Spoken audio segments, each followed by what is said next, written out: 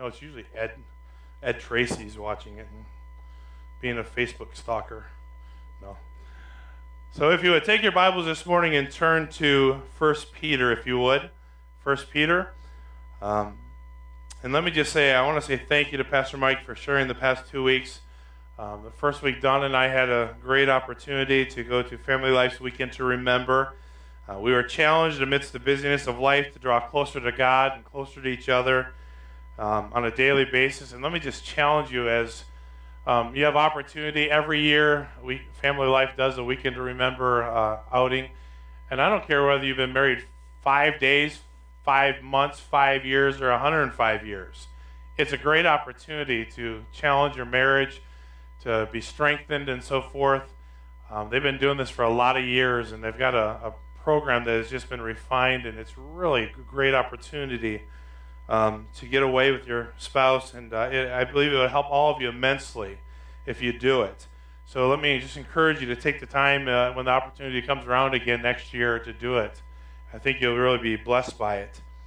But I appreciate, as I say often, the folks that are in this congregation that can fill the pulpit. I know there are a lot of churches in our area that if pastor leaves, they're kind of sunk. They don't really know who's going to do it.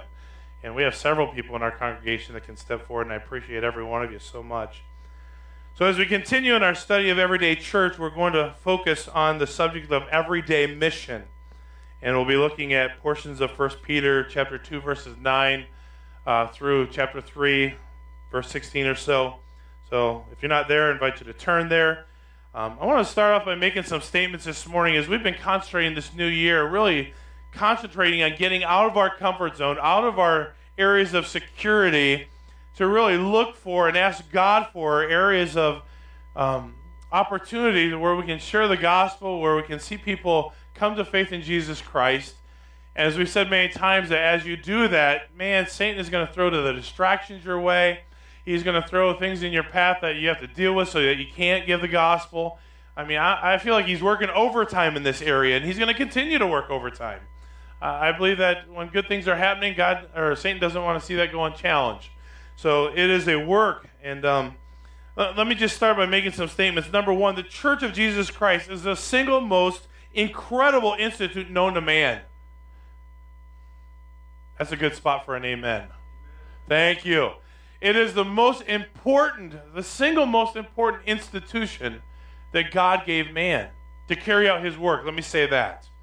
He only gave us 3 institutions. He gives the institution of government, the institution of the church, and the institution of your home. Those are the 3 main institutions that God gave us. But when it comes to carrying out the work of Jesus Christ, it's the church. It's not a parachurch ministry, although there are a lot of good parachurch ministries. They come along and help the church. But it's the Church of Jesus Christ that God chose to work through. It's the bride of Christ, the community of like-minded followers of Jesus Christ. When I say like-minded, it doesn't mean that we all are identical, perfectly in line 110% with each other. No, there are differences, there are disagreements, but we are a like-minded body in that we are coming together for a single purpose to carry out the work of Jesus Christ, because we are the bride of Christ. And we strive to live in a community of love, grace, and kindness to each other. Amen? That ought to be in the body of Christ, and so often it's not. I praise God because I do believe it's here. I believe that there is a spirit of unity. There is a spirit of love and encouragement and grace and kindness here. We've seen that exemplified over and over again, but that's not the case everywhere. A lot of places there is fighting and bickering, and so-and-so can't sit on this side of the auditorium because so-and-so sits there and they wronged their other friend who sits over here, and it's just fighting and fuming, and that should not be. If anything, as you come out from a long work week, you got to be able to come to church and be encouraged and blessed and see your friends and give a hug and say, hey, I thought about you this week. I'm praying for you. I'm encouraged by you. The church should not be a place that's fighting and bickering and griping. It ought to be a place where there's love and grace and kindness, and a church that seeks to live out the mission and purposes of God the Father in everyday life. It ought to be that. It has not always been the case in my past. I've been part of churches where there's bickering and fighting and griping. But I praise God that we don't have that, a lot of that here. Let me just say, don't let it come in either. Fight it. Stand against it. I remember in my first church, pastor came up, or one of the deacons came up to me and said, well, so-and-so is upset with you because you didn't blah, blah, blah, blah, blah. And I stopped him right there and I said, wait a minute. I'm not trying to be arrogant. I don't want to be ignorant. I don't want to be a jerk. But why are you listening to gripes? Are you part of the offense? Well, no. Send them to me, because I am, obviously. And you ought to do the same thing. If someone is mad at someone else, you shouldn't even hear the story. That's how you nip it in the church. Send it to the source of the problem. Send it to the horse's mouth where it came from. Because that's what fixes it. That's what's biblical. And I think most of you that know me know that we do that. Because it's the right thing to do. So in this message, I want to challenge how you think about church. Maybe challenge you to think about it a little bit differently. We talked about how the church has moved from being somewhat central in culture to now being in the margins of life as we know it. Just by way of example, we talked about Little House on the Prairie. Where did all the town meetings take place? Church. Every time somebody came in to threaten the town in some way, there was a meeting at the church. I mean, everything wrapped around the church in Walnut Grove and what Reverend Alden had to say. I mean, he was all-knowing, right? He was the man. That's not the culture today that we live in. They might talk to a pastor, they might talk to a Christian, but really it's not the foremost place to go. We find self-help books, we find psychologists, psychiatrists, counselors, anybody that will give me an ear. So church has moved to the margins to some extent. And the author of this book, Everyday Church, along with myself, would like to challenge us to think a little bit differently about church. To think about the true mission of the church. You know, growing up in church, and I know looking out here, a lot of you grew up in church. I was a bus kid. I was a little 4 or 5 year old that, you know, got on the bus every Sunday morning to ride the bus to church. I grew up going to church. But growing up in church, we tend to think of the church as a building or even a place. Let me give you an example. Where do you go to church? Well, I go to church at Harvest Bible. Really? Do you attend church? Because a church is a place or a building in our way of thinking within our culture, right? Our church is an old building that looks like it was built in the Dark Ages. And we refer to that as the church. Or our church is big and beautiful and everything's brand new. It's gorgeous. And we refer to that as the church. Or our church runs 500 people. And we refer to those 500 people as the church. Why are the terms that we misconstrue important to us? If we lose our definition of what the church is, we will more than likely lose, an understanding of what the church is supposed to do. Because the church is not a building, right? We know that factually, right? The church is not a building. It's not a place. It's not an old, dilapidated building built in the Dark Ages or a brand new one that was erected last year. It's not a group that's 500 people over here. It's not a lodge. It's not a country club. It's not a membership to an exclusive place that we want to feel a part of. The church is you and I that know Jesus Christ as our Lord and Savior. Amen? You're the church. I'm the church. So it's not an idea. Oftentimes I'll say to people, where do you attend church? Where does your church attend? Where's the place at? This is just a facility. This is not the church. You're the church. This is just a building, right? So we need to understand that if we understand what the church is and what the function of the church is, I think we'll be more on target of what we're supposed to do and to be. So look with me, if you would, 1 Peter chapter 2. We're going to look at one dimension of everyday mission from 1 Peter chapter 2, verses 9 and following. And let me just say this, as we look at this passage, every one of these phrases that come from verses 9 and 10 are also coming from the Old Testament. For example, In 1 Peter chapter 2, verse 9 says, "But you are a chosen race, a chosen people, a royal priesthood, a holy nation, a people for his possession, so that you may proclaim the praises of the one who called you out of darkness into his marvelous light. And once you were not a people, but now you are God's people. You had not received mercy, but now you have received mercy." So he says, first of all, that you are a what? You're a chosen people. You're a chosen race. It's no accident, I don't believe, that God has you here today. In fact, in 1 Corinthians, it says that God places each one in the body as he sees fit. And if you're here, I don't believe that's by accident. I believe that God has a plan for you. And in Ephesians chapter 2, verse 10 says, "For we are his workmanship, created unto good works." And God has you in a body to carry out his work in our everyday life. It's not about whether the church or not has this program or that course or this opportunity. It's whether or not we are obedient in carrying out what God has asked us to do and to be. So he says, first of all, that you're a chosen people, a chosen race. In fact, in the Old Testament, in the book of Isaiah, I'm almost there, Isaiah chapter 43 and verse 20,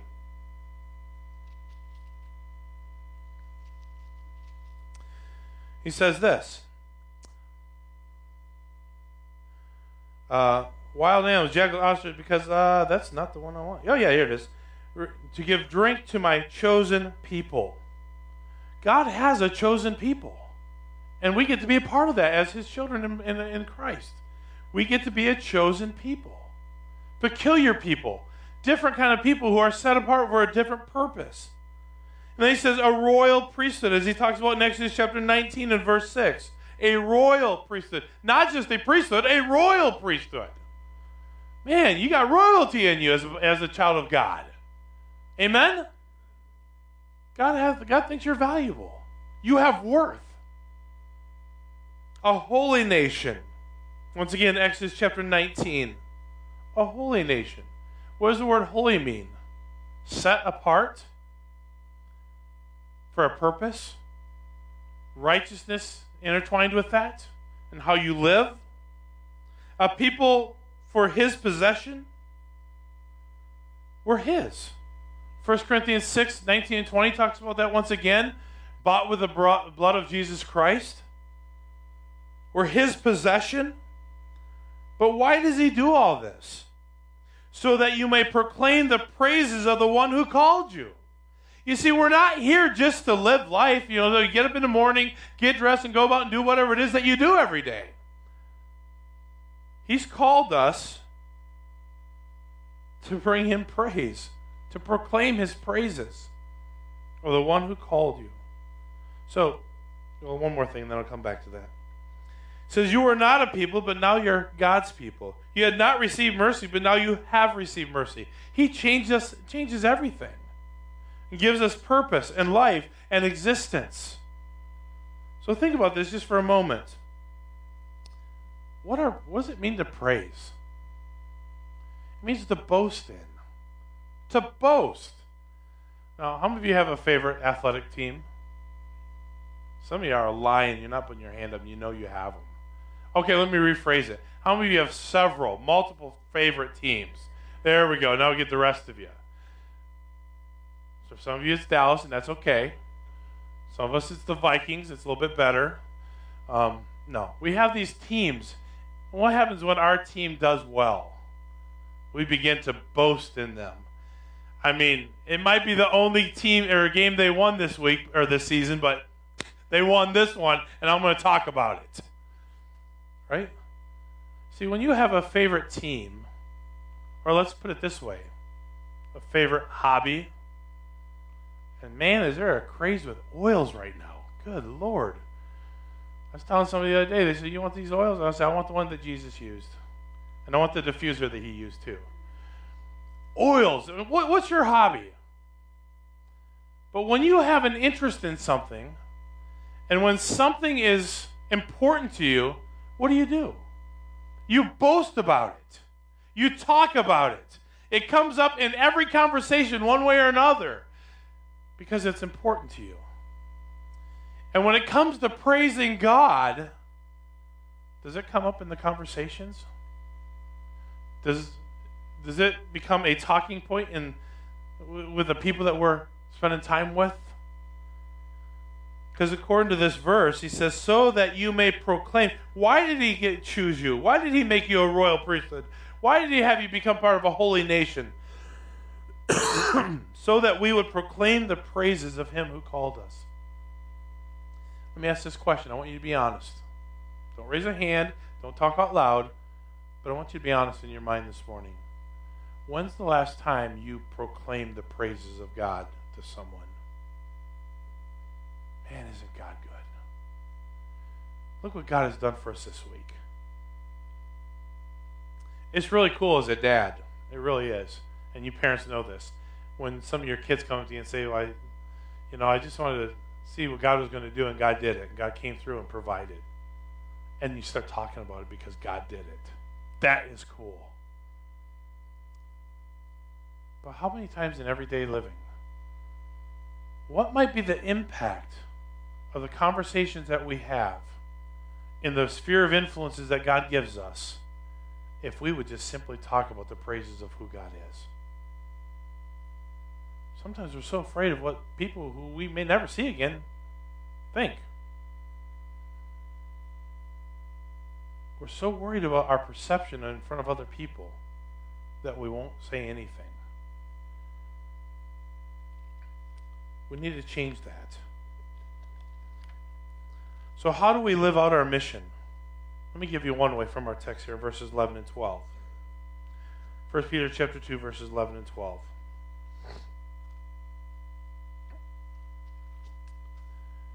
He says, dear friends, I urge you as strangers and exiles to abstain from sinful desires that wage war against the soul. Conduct yourselves honorably among the Gentiles, so that when they slander you as evildoers, they will observe your good works and will glorify God on the day he visits. First of all, he says, verse 11, he reminds us of something that's very, very important to consider in our lives. He says, dear friends, I urge you as who? Strangers, exiles, pilgrims. Some of your translations may say aliens, sojourners. What's he saying here? Your life here is what? Temporary.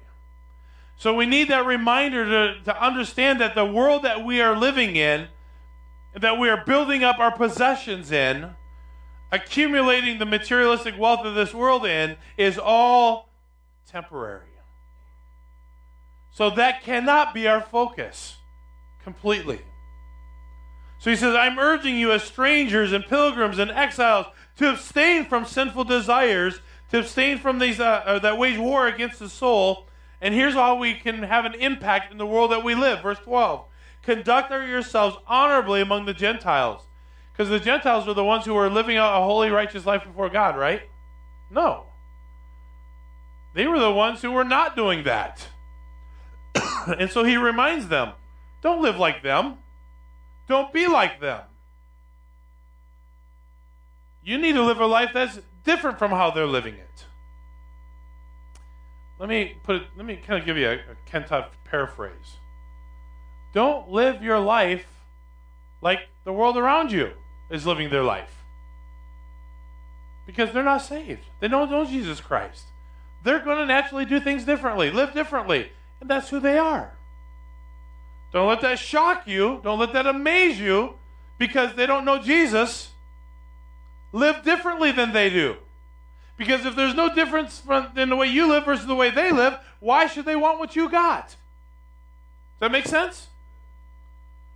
So what's he saying here? Conduct yourselves honorably among them, so that when they slander you as an evildoer, they will observe your good works and will glorify God on the day he visits. So what's he saying here? Your testimony matters. Your reputation matters.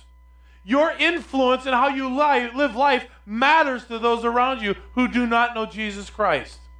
It matters because they are watching, whether you think so or not. They are watching.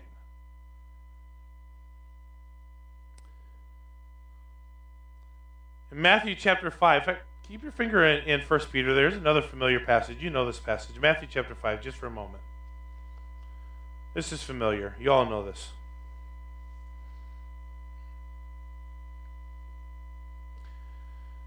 Matthew 5, verse 14 says, "You are the light of the world. A city situated on a hill cannot be hidden. No one lights a lamp and puts it under a basket, but rather on a lampstand and gives light for all who are in the house. In the same way, let your light shine before others so they may see your good works and give glory to your Father in heaven." What's he saying here? Be a light in the dark world that we live in. Period. And when you do that, it will speak volumes. I've got a sign in my office, and there's been a discrepancy of who actually came up with the quote. Some have given it to Sir Francis Assisi, others have given it to other people, but whoever wrote it, whoever said it, don't really matter, but here's what it says. Preach the gospel. If necessary, use words. Do you get it? Live your life in such a way where people will see that you are different. That you are different. Because you know Jesus Christ. And what will happen in 1 Peter chapter 3, verse 15? "But in your hearts regard Christ, the Lord is holy, ready at any time to give a defense to anyone who asks you for a reason of the hope that is in you." See, when you live a life that is righteous and holy before God, and you respond rightly to the circumstances around you, you just have to expect that people are going to treat you wrong. Is that right? I mean, you just assume it. Because they're not Christ followers. People are going to sometimes treat you wrong. How do you respond to that? I know, there's the pot calling the kettle black. I get frustrated sometimes. Do you? I need to guard that. I can't control what happens in my life, but I have to control how I respond to those things. It may speak volumes to somebody who may not know Jesus Christ. So how do we live out our mission? Live your life in a way that would bring glory to God through your actions and reactions to the circumstances of life. Be salt and light in the world that we live in. Be ready to give an answer that when you respond differently than what someone else would, how someone else would respond, that they're, hey, how come you're not upset? Or how come you didn't respond the way everyone else did? Or how come you didn't jump on the bandwagon when the supervisor said XYZ? How come you didn't There's the open door. And let me just say this in the workplace, and I've said this many times, God has given you a job, those of you that work, a job for two reasons. Number one, to provide for your family. Because God's word is very clear that if you don't provide for your family, you're worse than an infidel. And number two, it's your mission field. It's your mission field. And when you gripe and complain at the upper management, guess what everyone around you does? And when they're doing it and you join in, guess what? There's no difference between you and them. But here's the deal. You can't gripe about the authority that God places in your life in front of everybody that's there and then say, oh, by the way, would you like to come to church Sunday? They're incompatible. We have to guard how we view the authority God places in our lives. And that is hard. Because we all know that the supervisors and the authorities and the management don't get it sometimes, do they? But they got the degree and they got the position, therefore they have the authority. But we have to guard how we respond to those circumstances. Let me say what this does not mean. You say, Pastor, isn't that just a social gospel? I mean, just live it out, don't have to say anything. No, that's not that. What does this not mean? It's not adding new services, new courses, new programs, new activities in and of themselves. Because we're not just catering to the whims of the world around us. We're not. It's not a matter of doing more good works just so that we may have an opportunity to open our mouth at some point. It's not just doing good works. It's not catering to the world around us. Mission takes place as we live out our faith in the workplace, as we live it out in the neighborhood, as we live it out in our home, as we live it out in the context of everyday life. That's exactly what he's saying here in 1 Peter chapter 2.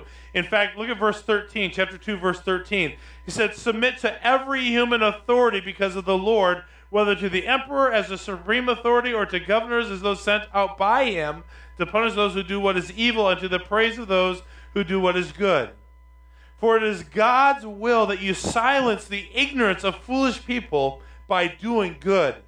Submit as free people, not using your freedom as a cover-up for evil, but as God's slaves. Honor everyone. Love the brothers and sisters. Fear God. Honor the emperor. So what's he saying here? You need to submit to the authority. And by doing that, you will point people to Jesus Christ. That's hard to do. You know why it's so hard? Because that means I have to submit to somebody. And guys, especially, who of us likes to submit to anybody? Isn't that our nature? To be in charge? To be the boss? To have an opinion that I'm not willing to relinquish? Because I know better? Because I think I know what we should do? That's my nature. Maybe it's not you, but it's mine. I think most of us as men want to be the leader. But he says to submit to every human authority because of the Lord. He's established it. And once again, by doing that, we tell the world around us that needs Jesus that there's something different about us. And then we can be ready to give an answer of the hope that is within us. Let me give you a little exercise that he talks about here on page 90 in our book that kind of looking through. In the world that we live in, the evangelism that we seek to do in our everyday mission and so forth. I love this first paragraph. I want to read 2 paragraphs. It says, when we think of evangelism, we should not first think of guest services, evangelistic courses, street preaching, or door knocking. He said, not first. We should think of Gary at a meeting of the Residents Association. We should think of Hannah in her office. We should think of Sharon serving a meal with her husband. What's he talking about? Living out Jesus Christ in everyday life. Being an example of Jesus to those who may not walk through the door of a church. I mean, all these things are good, but they first need to be lived out in our life. So here's what he said. Here's an exercise to help identify opportunities for everyday mission. Think of all the activities, however mundane that you may think they are, that make up your life. Several areas here. Number 1, your daily routine. That means from traveling to work, eating meals, doing chores, walking the dog, playing with the children. Think of your daily routine. Number 2, your weekly routine.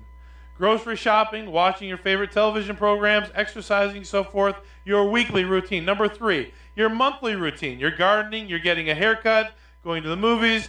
You should have a long list of activities. For each one, ask whether you could add these 3 things. Number 1, in your daily routine, your weekly routine, your monthly routine, could you add, first of all, a community component? By involving another member of your Christian community. Is there something that you're doing that you could invite somebody to do it with you? You know what? That's a pain because you got to plan. Can't go by the seat of your pants on this one. You got to plan. Number 2, is there a missional component? Is there something that you're doing in your daily routine, your weekly routine, or your monthly routine whereby you could have a missional component by involving an unbeliever? Something that you can do that you can invite somebody to do it with you. Number 3, is there in your daily routine, your weekly routine, your monthly routine, a gospel component where you identify opportunities to talk about Jesus to those around you?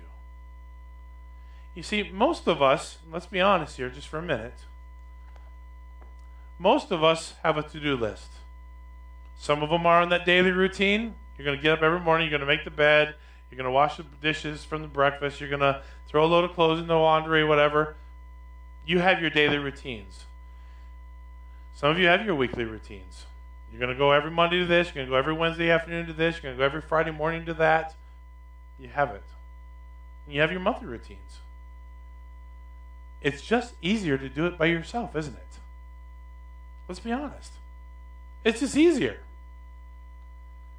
But to live on mission for Jesus Christ means that we're starting to look beyond what I want to do and what I have to get done to include it to bring in those around us in the sphere of influence that God has given to us. You got to take those opportunities. So is there an opportunity for to bring somebody in with you with what you're doing and how you're doing it so that you could live out Jesus Christ? But we can and ought to be missional. Let me give you a few ideas on how we can be missional every day. How about this first one? Eat with non-believers. So what are you talking about? Are there people in your neighborhood? Are there people in your workspace? Are there people in your family that don't know Jesus? Yes or no? Yes. Have you ever thought about taking them out to lunch? I do that about every 2 weeks. There's a couple of people in town here that are unchurched. I'll take them to lunch. In fact, later on this week, I've got another meeting with an unsaved man. He said yesterday, as I ran into him yesterday, he goes, let's do lunch later this week. I want to do lunch with one more person,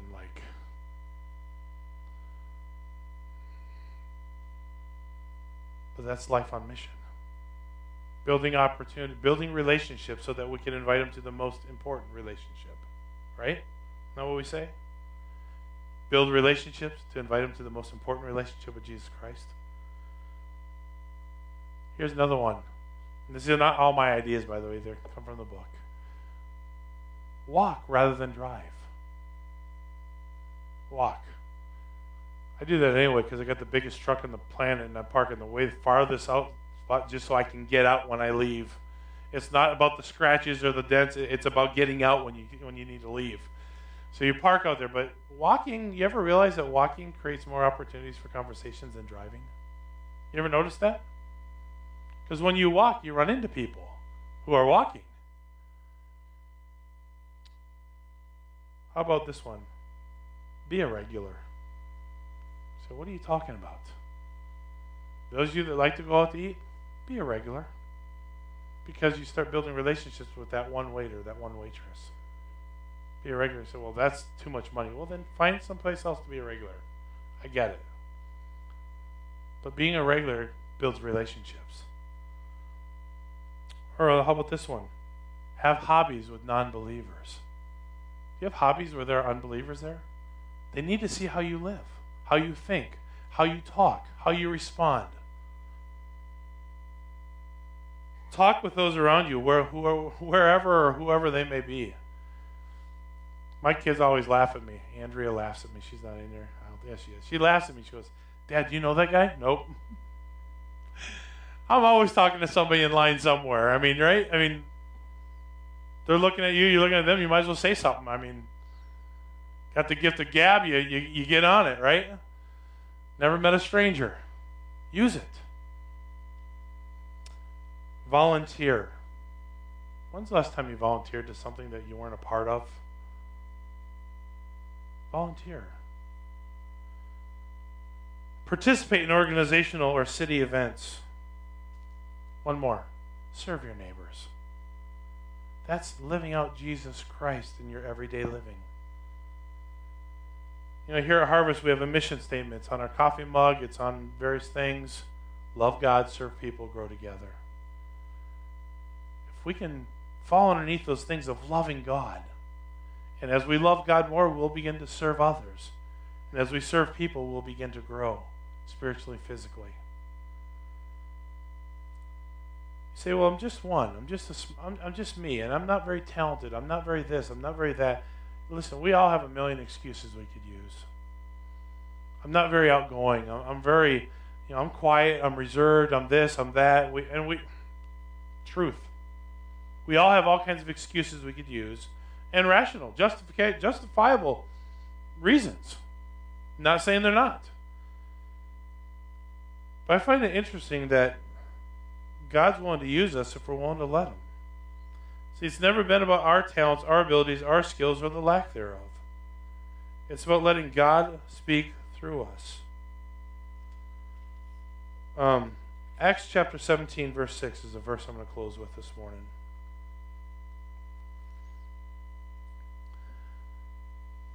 So here they are in Thessalonica. In fact, let me just read verses 1 through whatever. says, after they passed through Amphipolis and Apollonia, they came to Thessalonica, and there was a Jewish synagogue. As usual, Paul went into the synagogue on 3 Sabbath days, reasoned with them from the Scriptures, explaining and proving that it was necessary for the Messiah to suffer and rise from the dead, and this Jesus I am proclaiming to you is the Messiah. Some of them were persuaded and joined Paul and Silas, including a large number of God-fearing Greeks, as well as a number of leading women. But the Jews became jealous, and they brought together some wicked men from the marketplace, formed a mob, and started a riot in the city, attacking Jason's house. They searched for them to bring them out for the public assembly.